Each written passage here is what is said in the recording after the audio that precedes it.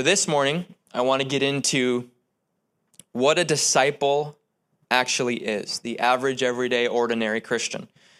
And we're going to go through 10 characteristics of an average, everyday, ordinary Christian. And you'll see that most of the time, people take these 10 characteristics and ascribe them to, like, the Apostle Paul. Or we could just say Jesus.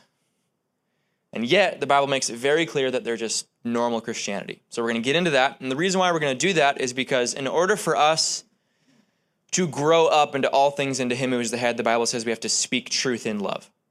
So when we speak the truth, what we're doing is laying out the standard of what God has called us to so we have something to pursue. Paul said, forgetting what's behind me, I press forward to that which is ahead. He said, I press toward the goal of the prize of the upward call of God in Christ Jesus. King James Version translates that as I press toward the mark.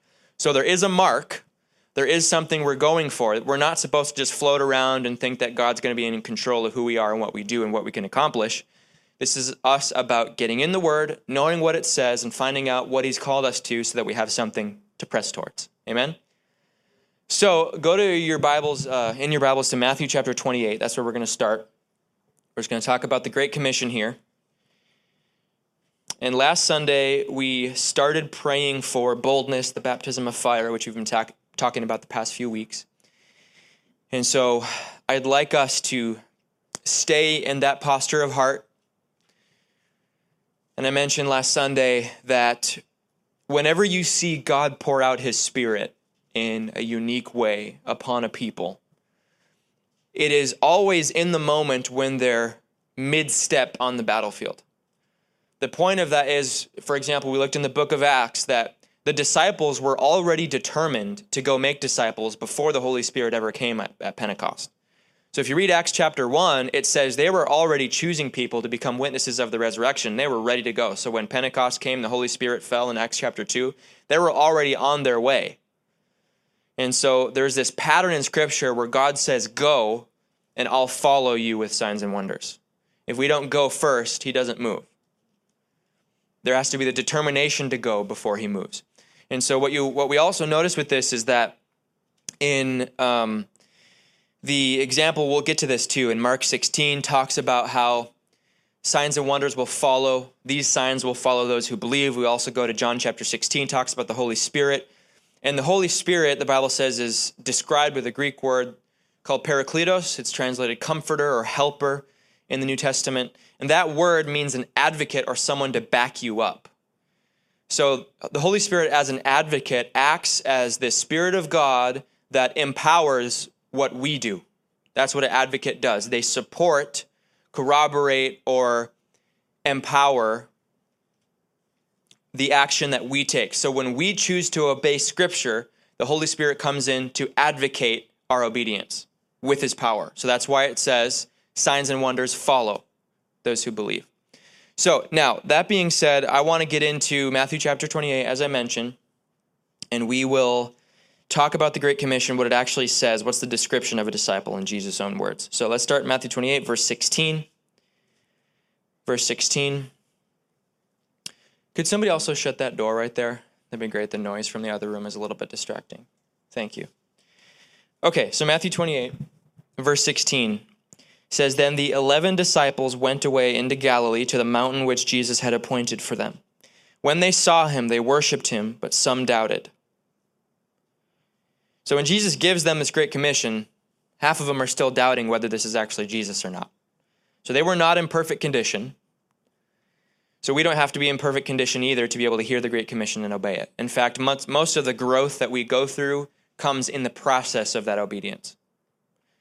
I don't want to get ahead of myself. I'll get to that later. Let's just keep reading. Verse 18. Jesus came and spoke to them, saying, All authority has been given to me in heaven and on earth. Go therefore and make disciples of all nations, baptizing them in the name of the Father and of the Son and of the Holy Spirit, teaching them to observe all things that I have commanded you, and lo, I am with you always, even to the end of the age. Okay, go. It's the first thing. Step one, if you guys are taking notes about a summary of the Great Commission, first thing you should write down is go. Now, what do we do when we go? He says to make disciples of all nations. Now, then, in the following verses, he describes what it means to go and make disciples. And his description is not the typical, hand out tracts on the street evangelism that much of us are used to. That's a part of it. That can be a support to it. But notice what he says. Baptizing them in the name of the Father, of the Son, and of the Holy Spirit. So there's the baptism. That's the first thing he says.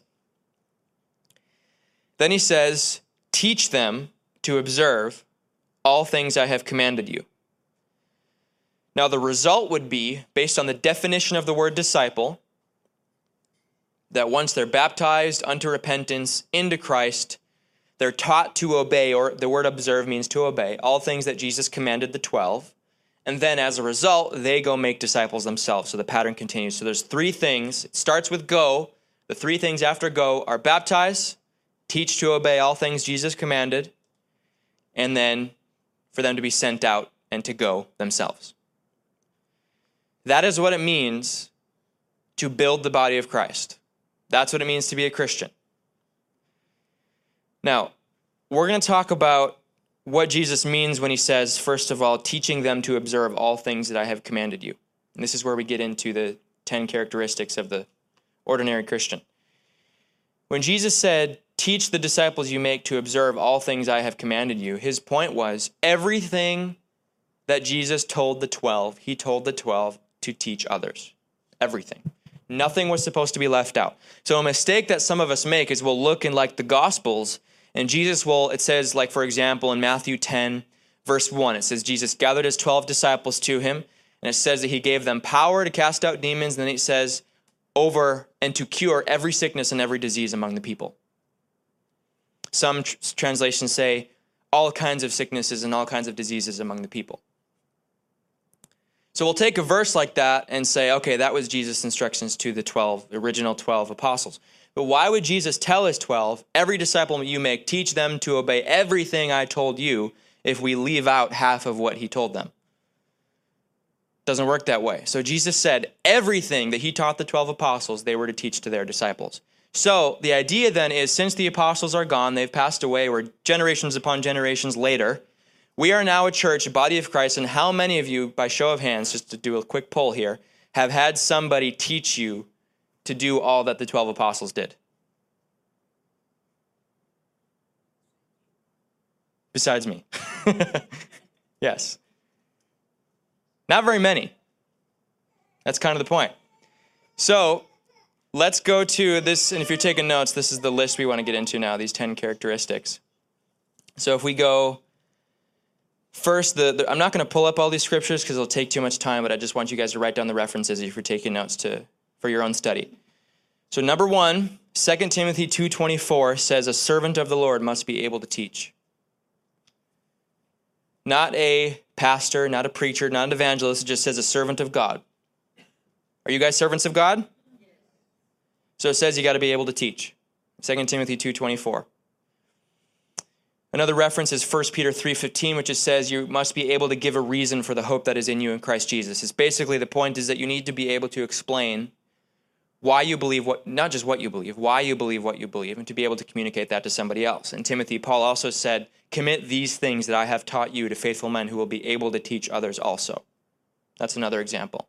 So 2 Timothy 2:24 is key. Number 2, this is based on 1 Peter 2:15, which says that this is the will of God, that by doing good you may put to silence the ignorance of foolish men. So the expectation there, the potential, I should say, of the Christians, that we would be able to silence opponents of the gospel by our good works. Not by our arguments, not by our apologetics, but when you got somebody, for example, who criticizes hypocrisy in the church and saying that, for example, we preach one thing in church, say one thing when we're around believers, but then at home it's a different story. We get blamed for hypocrisy sometimes. But when, by your good works in the home, the world can see your marriage is healthy, your relationship with your children is healthy, that good work is what dismantles the argument against Christians that they're hypocrites, as one example. So Peter, in this chapter, if you read 1 Peter 2, his whole point, the whole point of the chapter, is that when you are criticized or suffer for doing good, the good that you do without having to say a word is what silences that opposition. So in many cases, we don't have to say a whole lot when it comes to opponents of the gospel. So that's what that's about. Number 3, based on Acts chapter 2, verse 39, it says, the promise of the Holy Spirit is for you and for all your children and to all who are afar off.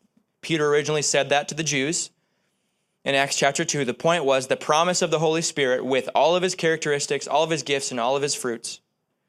All of that is promised to you and to your children in every generation, everyone who's afar off. And that's a category that we are under.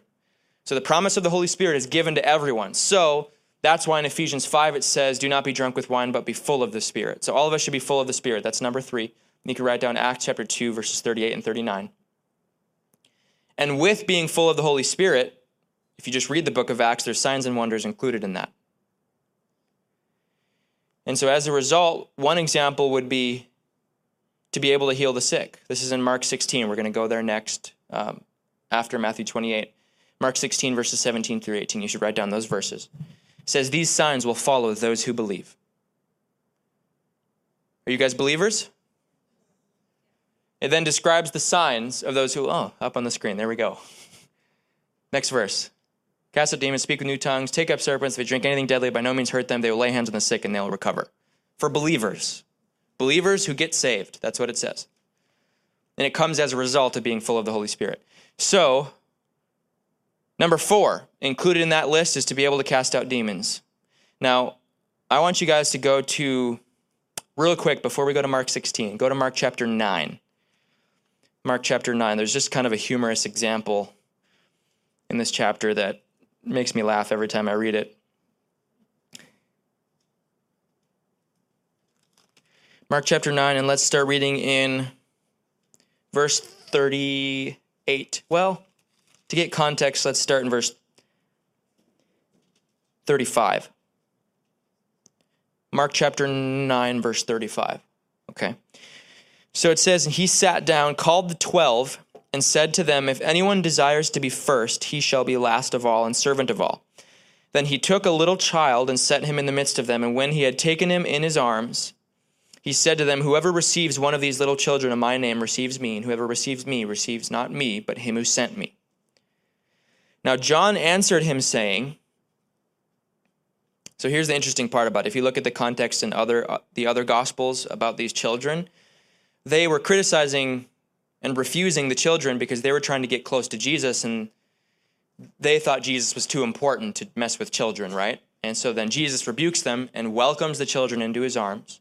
So now the disciples have been corrected. Jesus wants to be around kids. So then they come up with another excuse. Verse 38, John answered Jesus, saying, teacher, we saw someone who does not follow us casting out demons in your name, and we forbade him because he does not follow us. But Jesus said, do not forbid him, for no one who works a miracle in my name can soon afterwards speak evil of me. For he who is not against me is on our side. For whoever gives you a cup of water to drink in my name because you belong to Christ, assuredly I say to you, he will by no means lose his reward. So the reason why this makes me laugh is because these disciples think they're the special ones because they've been chosen. And they're the ones Jesus sent out to cast out demons and to heal the sick and all this crazy stuff. And all of a sudden, this random guy, completely nameless, mentioned one time in the Bible, the disciples point him out and say, he's casting out demons in your name, and he doesn't follow us. You didn't pick him like you picked us. And Jesus says, that's awesome. Don't forbid him. Nobody who works a miracle in my name can afterwards speak evil of me. So his point was, I'm happy about that guy going out and working miracles. It doesn't matter if he follows us. He's not part of our church necessarily, our denomination, our church brand. He's just a follower of Jesus. Random guy. This guy, it's likely that this guy, when it says that he does not follow us, he was not following Jesus around with the 12. He didn't go on all these trips. He wasn't traveling with the disciples. They just happened to find him. Now, what does that say about us? Are we one of those, I don't want to say random, but ordinary disciples? Yeah, absolutely. Jesus said, do not forbid him, so why would he forbid us? Just think about it. Okay. Now, let's go to Mark 16, Mark's account of the Great Commission. Most of this is going to be summary so far, and we're going to get into details in the coming weeks. about how we actually do all this. Okay, Mark 16. Now, we're going to continue with our list of the characteristics of a biblical Christian. So I mentioned number 3 and number 4. The fourth one was to be able to cast out demons. That was in Mark 16. Number 5, this is based on Philippians 2, verses 14 through 15. I would write that passage down. And that says, do all things without complaining and disputing, that you may be blameless and harmless, children of God without fault in the midst of a crooked and perverse generation, among whom you shine as lights in the world. So it makes it very clear that as a Christian, the call is to be blameless and harmless in the midst of this world. Now, we know in our own works, we're not blameless in the sight of God. That's why we have grace. Through grace, he names us blameless. But it makes it very clear, in the sight of the world, we should be blameless and harmless. So the world should be able to look at a Christian and see nothing that they can speak evil of. In fact, in Titus chapter 2, like verse 15, it says, let no one despise you. Let no one despise you. There's an example in Romans chapter 12, I think it's verse 19, around there somewhere. It says that or verse 9, Romans 12, verse 9. Let love be without hypocrisy, abhor what is evil, and cling to what is good. Another example is in James chapter 3, I think it's around verse 13. Who is wise and understanding among you? Let him show by good conduct that his works are done in the meekness of wisdom. It says, but if there's envying and self-seeking in your heart, do not boast and lie against the truth. For the wisdom that is from above is first peaceable, gentle, willing to yield, and full of good fruit.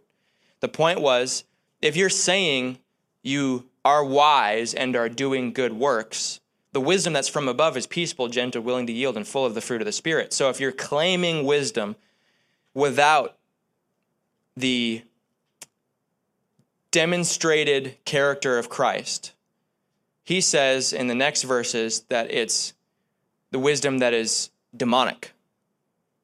So he's saying if you're doing a good work, because it's the Christian thing to do, if you're claiming wisdom, but he says if there's envy or self-seeking in your heart, don't lie and boast against the truth. So don't claim truth if there's self-seeking in your heart. If you're doing a good work for your own sake, for your own stance, how the world views you, how Christians view you, if that's what it's about, he says it's not wisdom that's from above.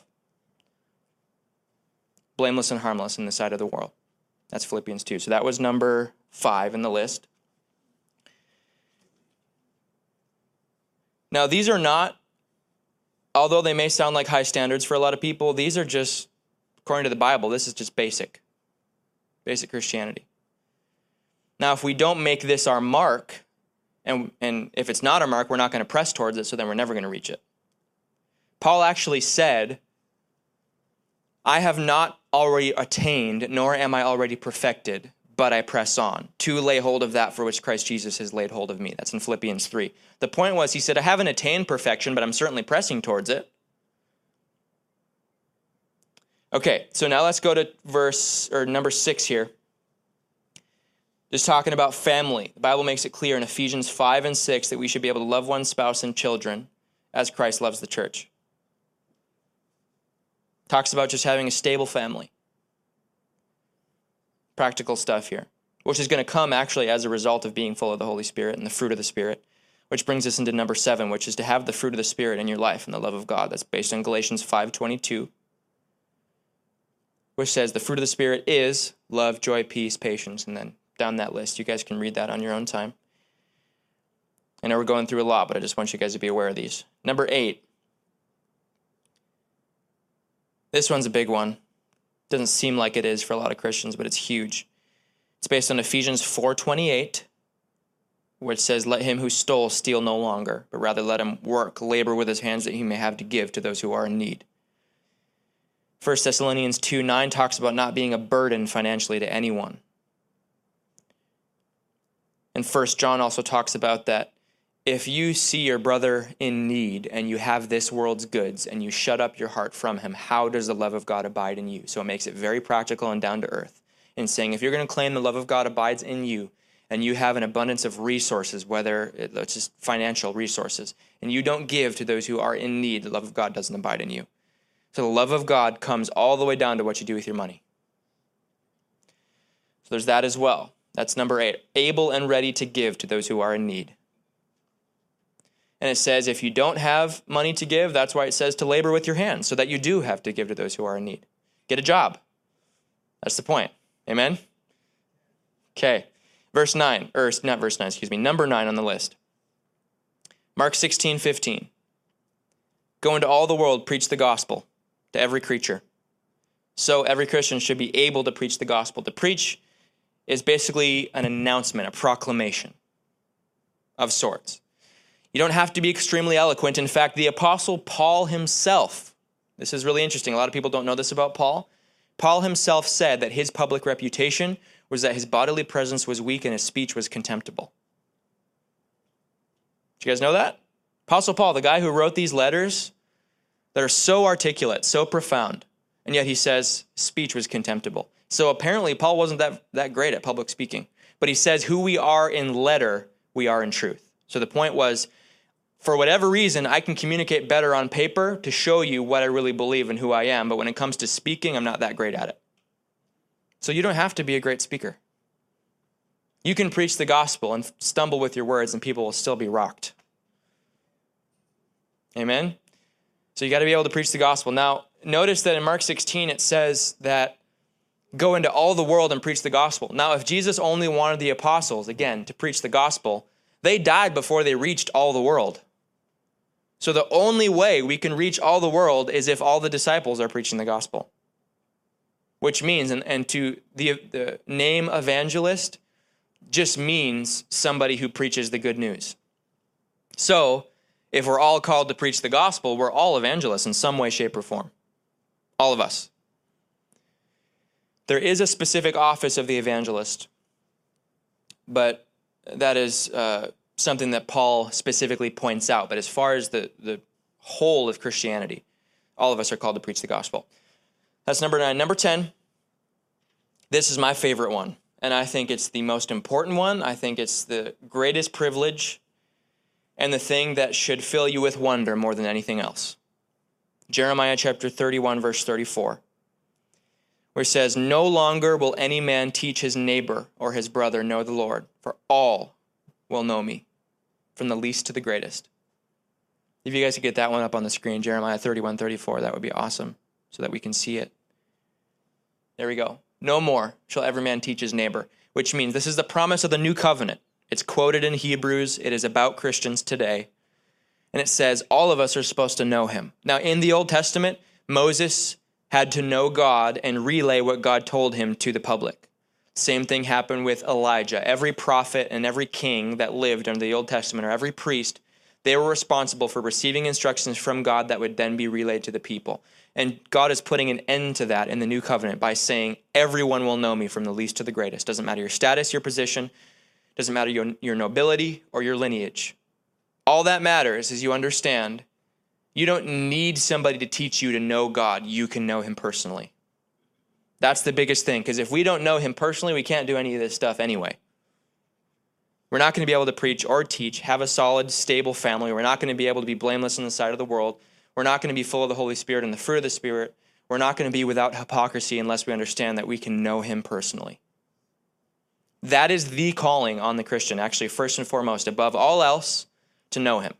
It's based on John chapter 17, verse 3, where Jesus said, eternal life is to know the Father and Jesus Christ whom he has sent. That's why we're here. Everything flows from that. That's why he said, if you abide in me and my words abide in you, you will ask and it will be done. So if we're asking for these characteristics or qualities to be in our lives, but we don't abide in him, which means to know him, then we can't produce that fruit. The produce of your life comes out of abiding in Christ. So if we don't know him, we can't do this. And it's also in 1 John chapter 4, verse 8, where it says that God is love. He who does not love does not know God, for God is love. So in order to love, we need to know God. If you don't know God, you can't love. And if you're not loving, it means you don't know God.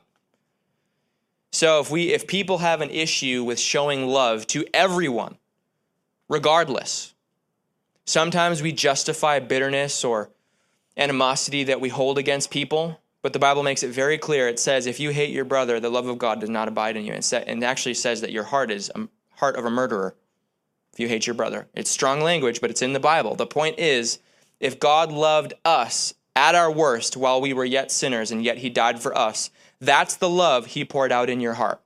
So if that love is in you, The love of God, knowing God, produces that kind of love. So if that love is not in us, do we know God?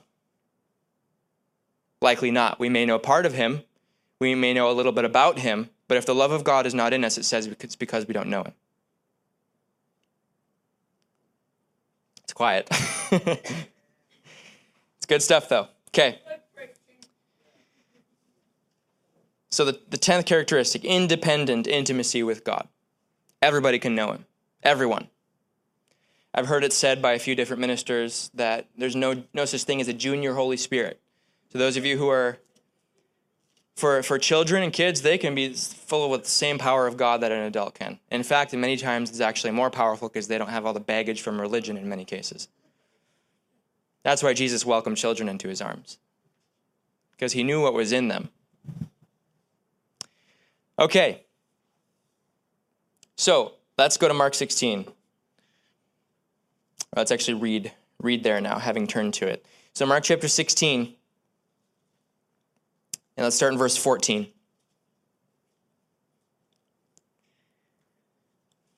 Mark 16, verse 14. Later he appeared to the 11 as they sat at the table, and he rebuked their unbelief and hardness of heart because they did not believe those who had seen him after he had risen. He just gets done rebuking them for their unbelief and then gives them instructions. He said to them, "Go into all the world and preach the gospel to every creature. He who believes and is baptized." Again, this is all the people in all the world. Among those people, those who believe and are baptized will be saved. But he who does not believe will be condemned. And these signs will follow those who believe. In my name they will cast out demons, they will speak with new tongues, they will take up serpents, and if they drink anything deadly, it will by no means hurt them. They will lay hands on the sick, and they will recover. Let's keep reading. Verse 19. So then after the Lord had spoken to them, he was received up into heaven and sat down at the right hand of God. And they went out and preached everywhere, the Lord working with them and confirming the word through the accompanying signs.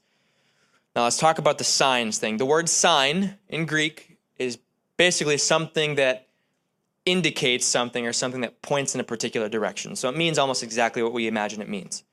So a sign, which Jesus says is these wonders, these miracles, he says are to accompany the Christian in their preaching of the gospel so that through their preaching, God can point the witnesses in the direction of him. That's the idea. So that's why miracles and preaching are supposed to go together. And so there's an example of this in Acts chapter 14. Acts chapter 14, it's like in verse 3, where Paul and Barnabas were preaching in a particular city. And it says that God was bearing witness to the word of his grace, granting signs and wonders to be done by their hands. So Paul and Barnabas were preaching in this city. Yeah, there it is. Speaking boldly. So they're preaching the gospel. And it says that God, to confirm or bear witness to give proof of the word they were preaching, he granted signs and wonders. So the idea here is that if we are going to go after miracles without the accompanying gospel that we preach, it's not meaningless, but it's intended to go together in partnership with the gospel. And so I've done quite a bit of street evangelism, and I've noticed that there are certain times when the only chance you may get with someone is just to pray for them. And it may be quick, it may be for pain in their body, whatever. It could be for any need.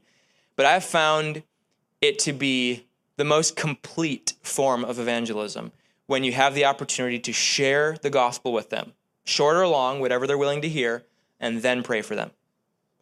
And I've seen just some remarkable things take place in including those two together. And so stands to reason that if God confirms the word of his grace, then if we're not seeing the accompanying signs, it may mean we're not preaching the word of his grace. Because why would he confirm a word that's not his? So this is why I ask myself, and I ask you all, and I ask Christians, if there is no power of God in what we're preaching, not just for these miracles, but even for the simple miracles of a marriage being saved, an addiction being broken, a family being restored, those are also miracles. If there is no power in what we're saying, is it the gospel?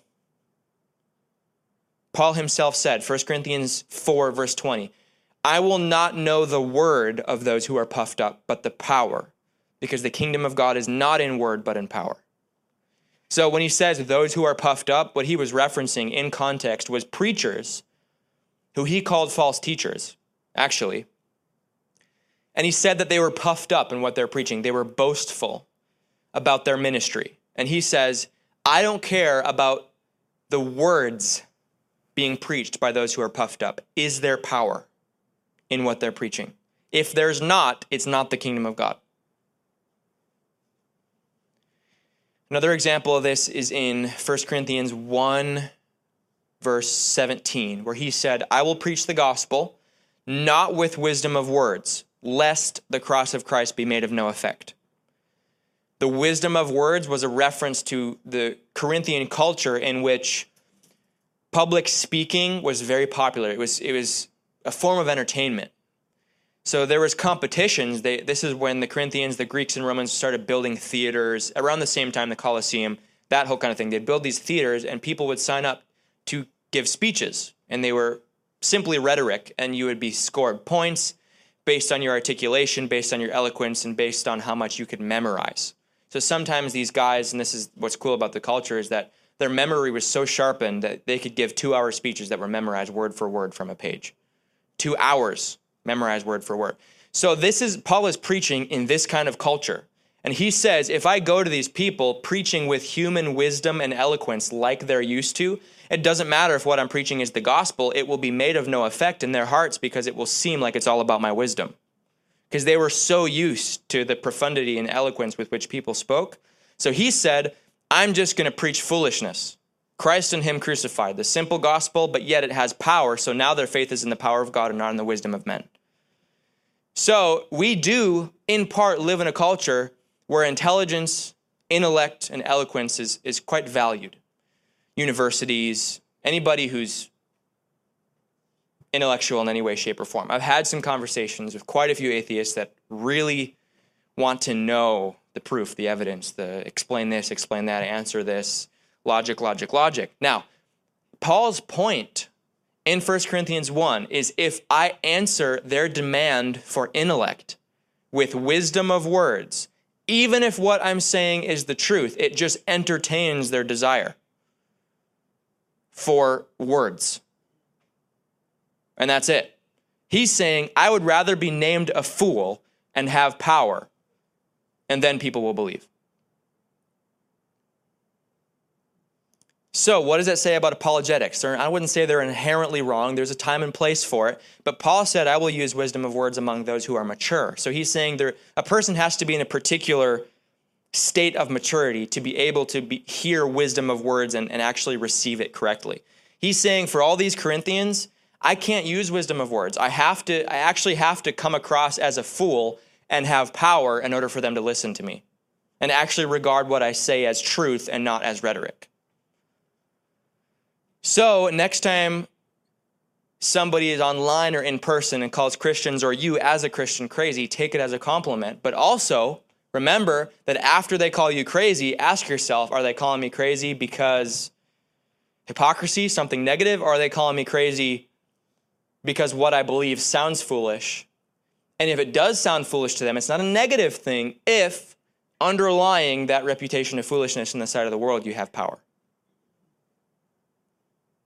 So somebody comes to you, it doesn't matter if it's even doesn't have to be an atheist, but somebody who's just a skeptic, somebody who's just not quite sure whether they need to believe what you believe. If they can come to you saying, you're a fool, you're crazy, you're a nutcase, you're just religious, can you take that name and turn it around and say, and yet, this is what's happening in my life. Here's the power. Here's how this person was healed. Here's how this addiction was broken. Here's this person that was saved. And be able to demonstrate what you believe. Not just preach it, but to demonstrate it. That's how Paul lived. That's what he said. In fact, in Romans 15, around verse 18 and 19, in Romans 15, Paul said that in order to make the Gentiles obedient, he said, It is in mighty signs and wonders by the power of the Spirit of God, so that from Jerusalem round about to Illyricum I have fully preached the gospel. His point was, in order to make the Gentiles obedient. Gentile just means anybody who's not a Jew. All of us probably are Gentiles. Just means non-Jew. So he said to actually make a Gentile obedient, to take an unbeliever and turn them into a believer. What did he say to do? In mighty signs and wonders. Because sometimes we'll throw things around like, well, if somebody is determined not to believe, they won't believe even if they see a miracle. In many cases, that is true. Jesus did teach that. But yet, we have to bring that into balance, reconciled with what Paul said, because he said there needs to be mighty signs and wonders to make the Gentiles obedient.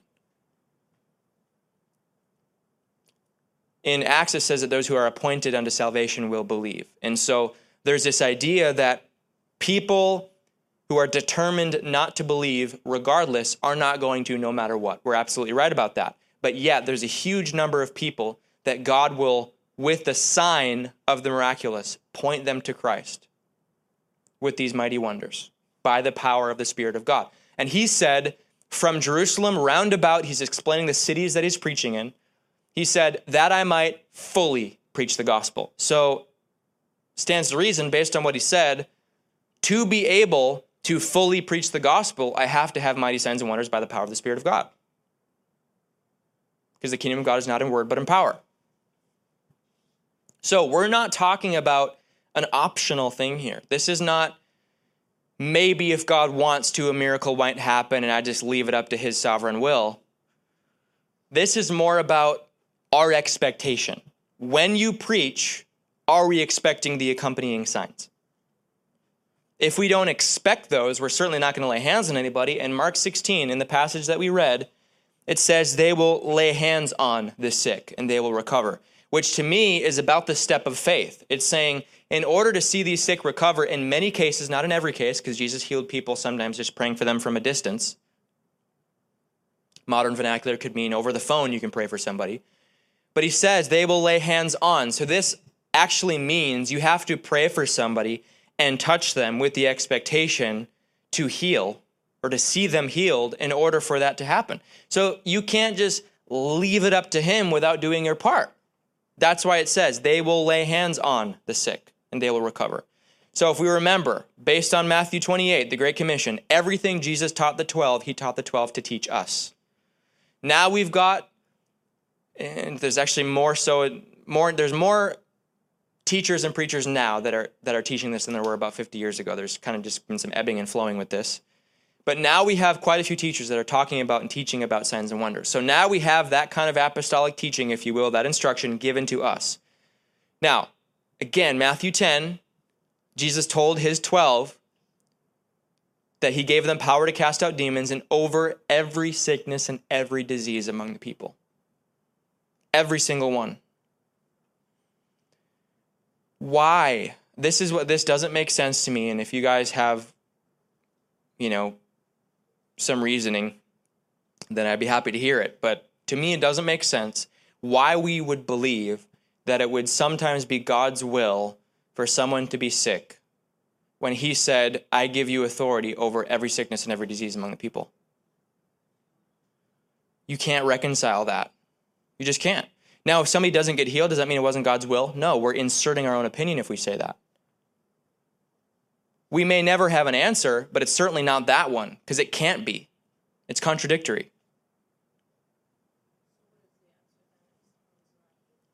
That's for another sermon. We'll get to it. We're going to talk about it in the coming weeks, because I want to teach you guys everything that the Bible says about how to heal the sick, what to do if somebody isn't healed, how to handle it. It's all important. There is answers to these questions. Some of them are hard to hear. Some of them are easier to hear. But they're all important.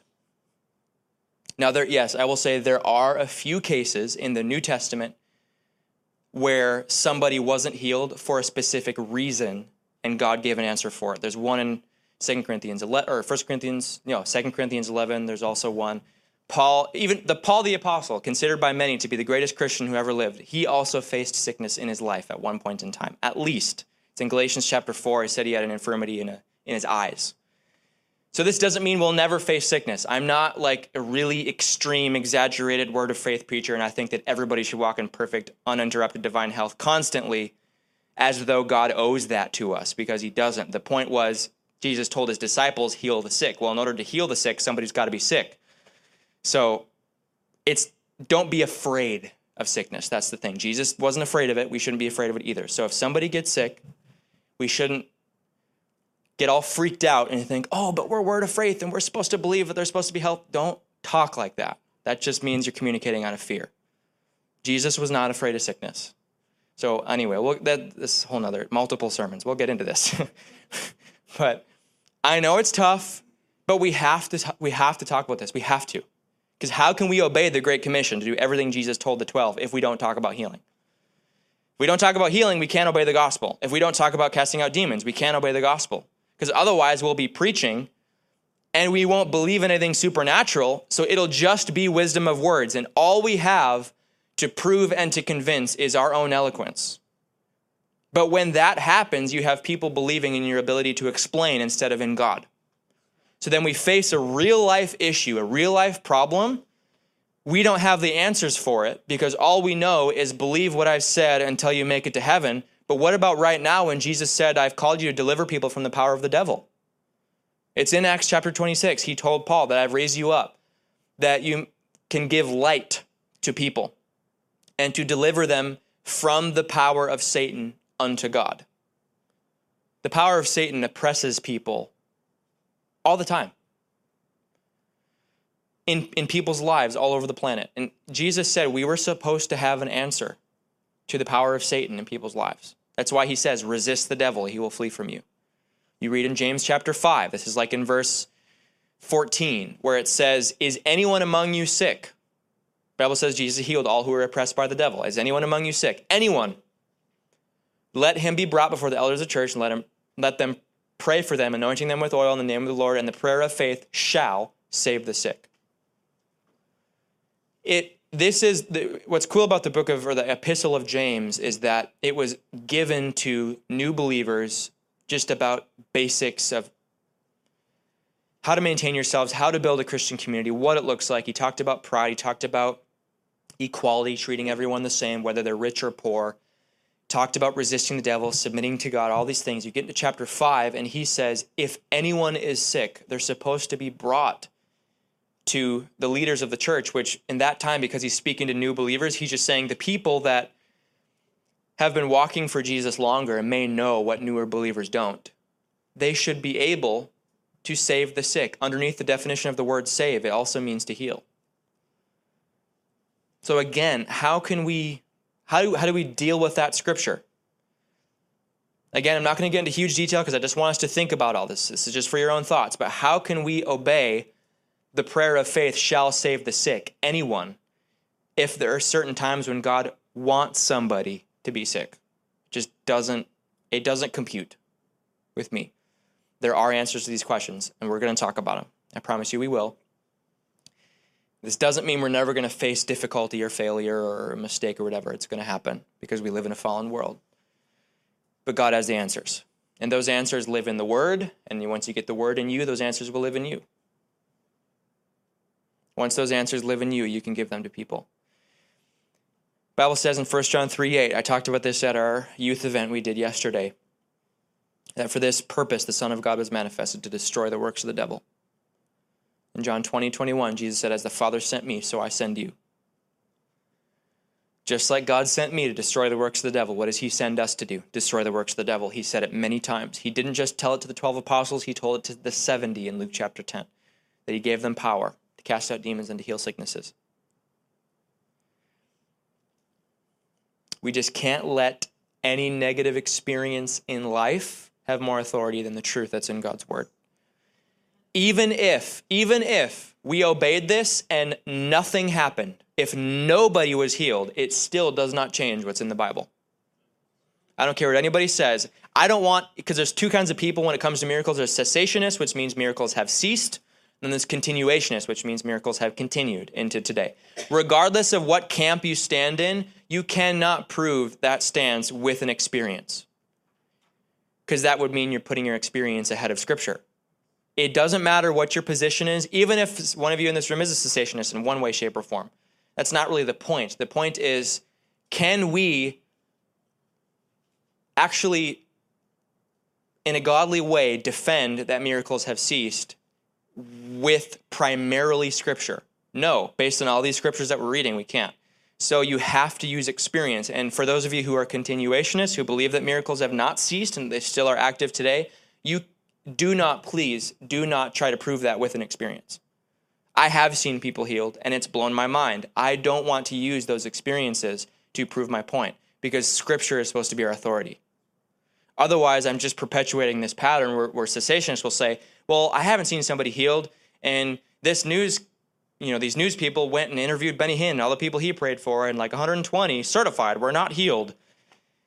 You can't, otherwise, if we're saying, I know this is true because I have seen people healed, you're using the same strategy as people who use their experience to say otherwise. So don't use your experience. It's not that you can't ever, but you just got to be really careful with it, because I want to be able to know what's in the Bible. Okay? So this is, and part of this, in the sermons we're going to get into, and when I'll teach about this, I'm also working on a book right now that is about healing. And every single instance in the New Testament of somebody being sick, I'm going to put in this book. But it's all going to be just based on Scripture. So the chapters are going to be short. I don't talk anything about my experience, my personal opinion, none of that. I just put in what a Scripture says and what the literal interpretation of it is based on the context. That's all that it is. So it'll be short. It'll be a small book, but it's going to get through all these questions and give answers for them. And so it'll be a resource for you guys when that's done. And until then, we're just going to walk through this and teaching, and so you guys know what to do. Okay, so, wow, okay, this is a lot. You guys handling this okay? Okay, all right. We don't have a ton of time for this, but last thing I want to go over. I mentioned this last Sunday. 1 Thessalonians 3, verse 10 says that Paul intended to perfect what was lacking in the faith of the disciples, or the Christians that he was dealing with. One thing that I've heard a lot is people that say, if you believe in Jesus, are a sincere follower of God, your faith is fine.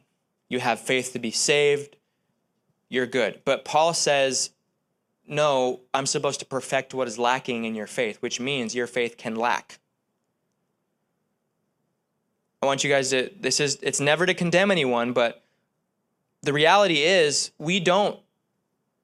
most of us don't have the complete kind of faith that Paul was trying to produce in the believers that he was teaching. There are things that lack in our faith. So when we face a situation with biblical answers and the answer doesn't manifest, the solution doesn't show, what can it mean? Does it mean the truth is not true? No. It probably means, in many cases, not every case, something lacks in our faith. So that's why in James 1, it says that count it all joy when you fall into various trials. Because what? The testing of your faith produces patience, that you may be perfect and complete, lacking nothing. So how do you perfect what's lacking in your faith? You go through trials.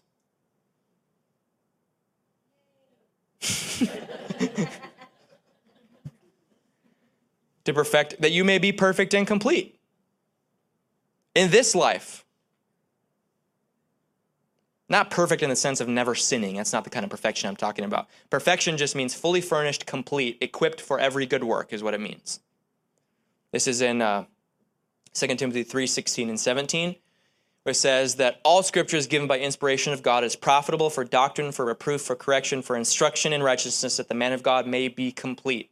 Similar Greek word, thoroughly equipped for every good work. There's also an example in Hebrews 13, I think it's around like verse 14, where it says that the great shepherd of the sheep, that's Jesus, through the blood of the everlasting covenant may make you complete in every good work to do his will. So what is the blood of the covenant for? What's the covenant? Well, it's called the New Covenant, the New Testament. Why do we have the Word? To make us complete for every good work. Why do we have Scripture? That we may be equipped for salvation. All of this New Testament stuff is about completing your faith so that nothing is lacking. So ultimately, You can do every good work. So the idea is, if there's something that Jesus did that we can't do, that there's probably something lacking that needs to be perfected so that we can do that good work. Now, there are some things that are uniquely Jesus. I understand that. I don't necessarily, well, okay, I don't want to get into that. I was going to talk about him like silence or stopping storms and stuff like that. I've heard of that happening. I'm sure it happens today. I'm not going to authoritatively say a Christian can like control the weather. I don't know. That's just it's kind of just sticky. Anyway, I don't want to go there. I already did, but that's between you and the Lord. Maybe I just don't know what I believe about that right now. So that's just me. But anyhow, so complete for every good work. Every good work, based on Jesus' example, would be the works that he did. John 14:12, I've quoted this to you guys many times. John 14:12 says that he who believes in me, the works that I do, he will do also. And greater works than these will he do because I go to my Father. What Jesus did, those works, he said we could do. So to be complete for every good work, we have to go through trials. Woo! So many of those trials mean you face a problem, you don't have an answer. Somebody you loved gets sick and dies. That's a trial. Nobody can deny that. That's a trial, and it's hard. But if I let that trial destroy me, or if I let what happened, if I let a negative experience determine my theology, I'll try to create this, I'll use these theological gymnastics to explain away, based on the sovereignty of God, why somebody died, and it's removing responsibility from myself and putting it all on God. The Bible says in Psalms 119 that I would have perished in my affliction unless your word had been my hope. So the point is that if you want an affliction to strengthen you, refine you, and perfect you, you have to cling to the word more than anything else. But if you twist that word to your own destruction, then it's not going to produce anything. So don't try to create an opinion, an explanation around why something didn't happen. Because it's not supposed to be complicated. You just focus on being loved by him, cling to the word, believe what the Bible says, regardless of experience, so that next time when you face that trial again, you make it out. You beat it. Paul said, there was a trial in my flesh, which means he went through a test of sickness at some point in his life. It can be for yourself. It can be others. Things happen. It's not whether it happens, it's what we do when it happens. Because the devil's a jerk, and he's just going to do things to hurt people. He's going to try to do things to hurt you. But Jesus said, the ruler of this world is coming, but he has nothing in me. That's supposed to be our lifestyle, that the devil comes to steal, kill, and destroy, but there's nothing on me that he can grab a hold of. It's like when boxers put oil all over their body so that they can't get grabbed, they just get slippery. That's what it's supposed to be. You get the word all over you, get slippery to the devil, and he can't grab you. Amen? That's how we're supposed to live. I'm not saying trials aren't going to happen, because sometimes if we get into extremes in word of faith preaching, people will just say like, well, the devil can't do anything because I'm a child of God. The devil's a jerk. He does things. He did things to Jesus. He did things to Paul. He did things to the apostles. The devil resisted and fought against the disciples. It happens. Paul was stoned, for goodness sakes. He's going to come, but we're supposed to be able to resist him. And it says he'll flee. Okay. Yeah, amen. Okay, now, the last thing. What is discipleship? Now, this is the thing, after going through all these characteristics that I've shared with you, this is the mark we press towards. To be able to teach, to be able to heal, to be able to cast out demons. This is the standard. This doesn't mean every Christian has to be this now, because we will grow. But this is the mark we press towards. Now, ultimately, the way that you make a disciple is not to teach it. Now, here's the thing. This is actually going to be me criticizing my own preaching. I say this. The Bible says you can't make a disciple unless you model it. You be an example to the flock. That's what it says. I am not discipling you necessarily by teaching this to you. That's a part of it. Paul did say appoint these things to others also so that they may be able to teach, or to be able to teach others also. So teaching is important, but it's just one little piece of it. Everywhere that Jesus went, he taught, he preached, but then he healed. He lived it. He modeled it. So he didn't just teach it. He did it in the sight of his disciples. So now what's interesting about this is that if you look at, I don't remember the reference. I believe it's Matthew 9. I'm likely wrong about this. But there's an example. I think it's Matthew's account of Jesus healing the paralytic when they removed the tiles from the roof and let the guy down to the roof. So Jesus healed the guy. And then it says the multitudes marveled that such power had been given to men. Interesting. So we're dealing with the Son of God, Jesus Christ himself, who heals a paralyzed guy. And the multitudes didn't say that, it doesn't say that they marveled because such power was given to Jesus. It says they marveled that such power was given to men. Why did they say that? Because they didn't expect Jesus, as a man, the carpenter from Nazareth, to be able to do this. So when Jesus said, the works that I do, you would do also, his point was that he did it as a man. In all things, he had to be made like his brethren, which would be us. In all things, he had to be made like one of us. He was tempted in all things as we are, yet without sin. Here's another interesting thing that's going to kind of boggle your mind a little bit. James 1 says God cannot be tempted by evil, right? So if Jesus is God and he was tempted in the wilderness by the devil, is he still God? Because God can't be tempted, but Jesus was tempted. He was tempted as a man. So when Jesus faced trials and temptations, he had to face that exclusively and 100% as a human being. If he did it as God, he would disqualify himself from being tempted. So what does it say about our potential? Jesus was baptized, anointed by the Holy Spirit, and he did and overcame the temptations of the devil by the power of God, but he did it as a man. I'm not denying his deity. Jesus Christ is God, dwelling in unapproachable light, the only potentate and King of kings and Lord of lords. I believe that. It's in the Bible. He's God manifest in the flesh. But much of what he did, he had to do as a man. So we can do it too if he lives in us. Every temptation, he was tempted in all things as we are, yet without sin. Notice, when we read that verse, he's tempted in all things as we are, yet without sin. We'll say, well, he could do it without sin because he's God. Wait a second. He can't be tempted as God.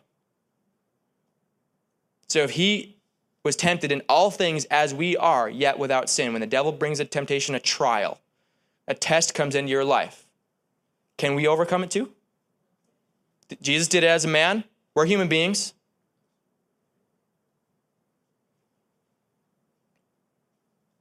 I didn't hear any of this for so long. Nobody ever taught me this. It's in the Bible. Meditate on the word day and night. Then you'll prosper and have good success. Amen. Okay. So, being an example, there is so much. I'm going to have to listen to this message. There's so much going on. Okay. You'd listen to yourself too if you were preaching. Anyway. So, to be an example. Now, I just want us to go one more. We've gone through so many scriptures. Okay, just one more. Just one more. One more. Let's go to 1 Corinthians 4. 1 Corinthians 4.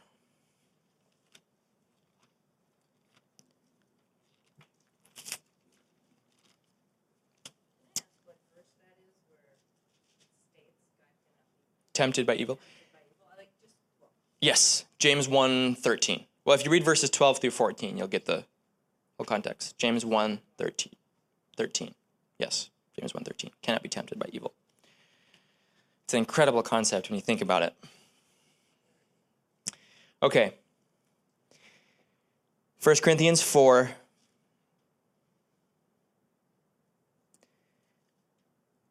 Verse 14.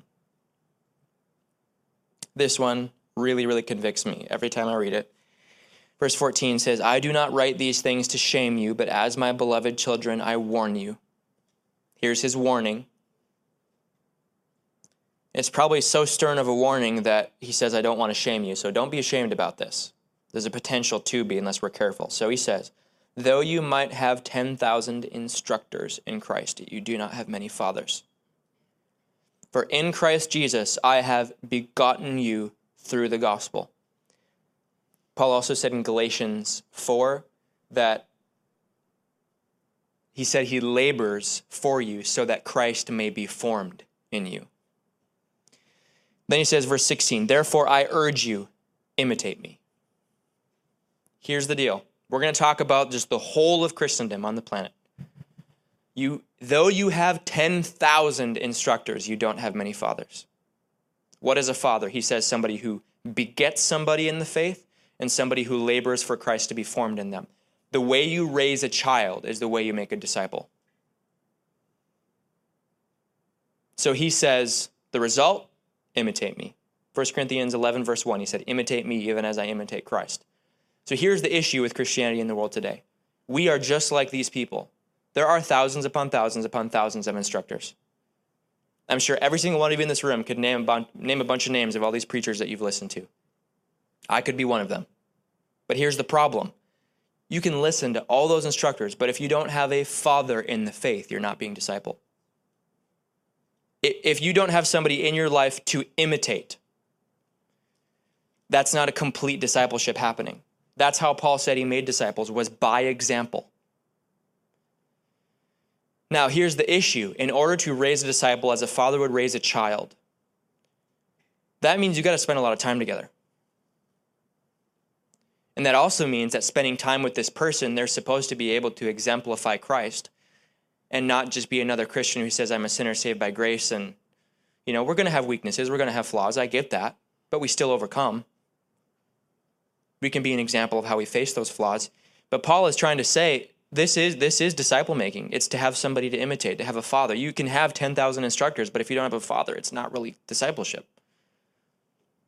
And so, another example of this, if you look at it in 1 Timothy, it talks about how Paul said if anybody desires to be an overseer, they desire a good work. An overseer is just somebody who watches over people. Another word for it is an inspector, a superintendent who manages people. It doesn't mean managing a church, it just means people. To oversee people, to watch over people. He says there's these characteristics: not given to wine, not greedy for money, not hasty or intemperate. He said they have to be patient and kind and gentle, able to teach. He said that they're to rule their own house well, to have a solid relationship with their wife, and to have their children in submission with reverence. Why does he talk about what most preachers don't make a requirement for overseeing people in the church? He talks about your home life is critical. Why does he talk about the home life so much? Because if you're making a disciple, the implication is they're going to be in your home much of the time.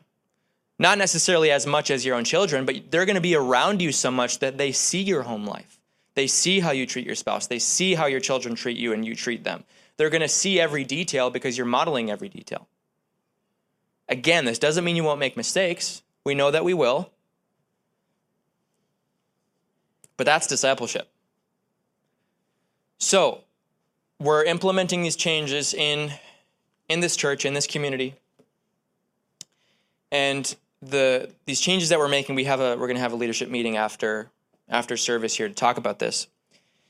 But the point is, what we want to be able to do with this church is give every single member of this community somebody to follow around and watch.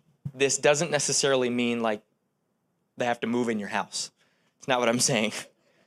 But they are going to practice, or you're going to practice this discipleship, whether it be as a disciple maker or as a disciple to be discipled. The goal ultimately is that all of you will be able to make disciples, right? That's the Great Commission. So I mentioned this last Sunday. We're putting it into 3 phases. This is kind of part of the announcements at the end of service here. There's 3 phases of this discipleship. There's teaching, there's evangelism, and then there's simple fellowship, caring for one another. You could call it feeding the poor, providing for those who are in need. Jesus walked his disciples through all of these things. He had them teach and preach the gospel. He had them go out house to house, heal the sick, spend time in people's homes, helping deliver them from the oppression of the devil, casting out demons. And he also had them caring for children, caring for orphans and widows. And so Every single disciple's got to go through all those things in order to be able to do what Jesus said we're able to do. And so we're not going to make anybody do this, but I will just warn you that if you don't, or are not willing to at least try, it's going to feel just empty. It's going to feel stale, which is ultimately what we're trying to undo. We want people to be able to come here and know that it's lively, it's full of life. There's the real power of God here. But you have to be being discipled in order for this to really be what it's intended to be for you. So we're still, our leadership here at Valiant, we're still working through details as to what this is going to look like, but all of you will be involved in some way.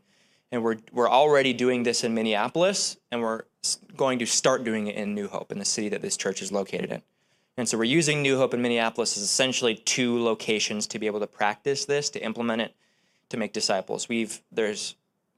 I'll just say that we need help. We started making disciples in Minneapolis, and there's so many people that just need help and need somebody outside of some entitled pastors and preachers. They just need the body of Christ. They need family. And you guys can be that family to them. Doesn't have to be me. Doesn't have to be the people that are on staff. We technically don't even really have staff. I don't want this to feel like a church, as most of the world is used to. It's just supposed to be a living organism, the body of Christ and a family, right? Okay. All right. Could you guys stand, please? I'll pray for you before we close.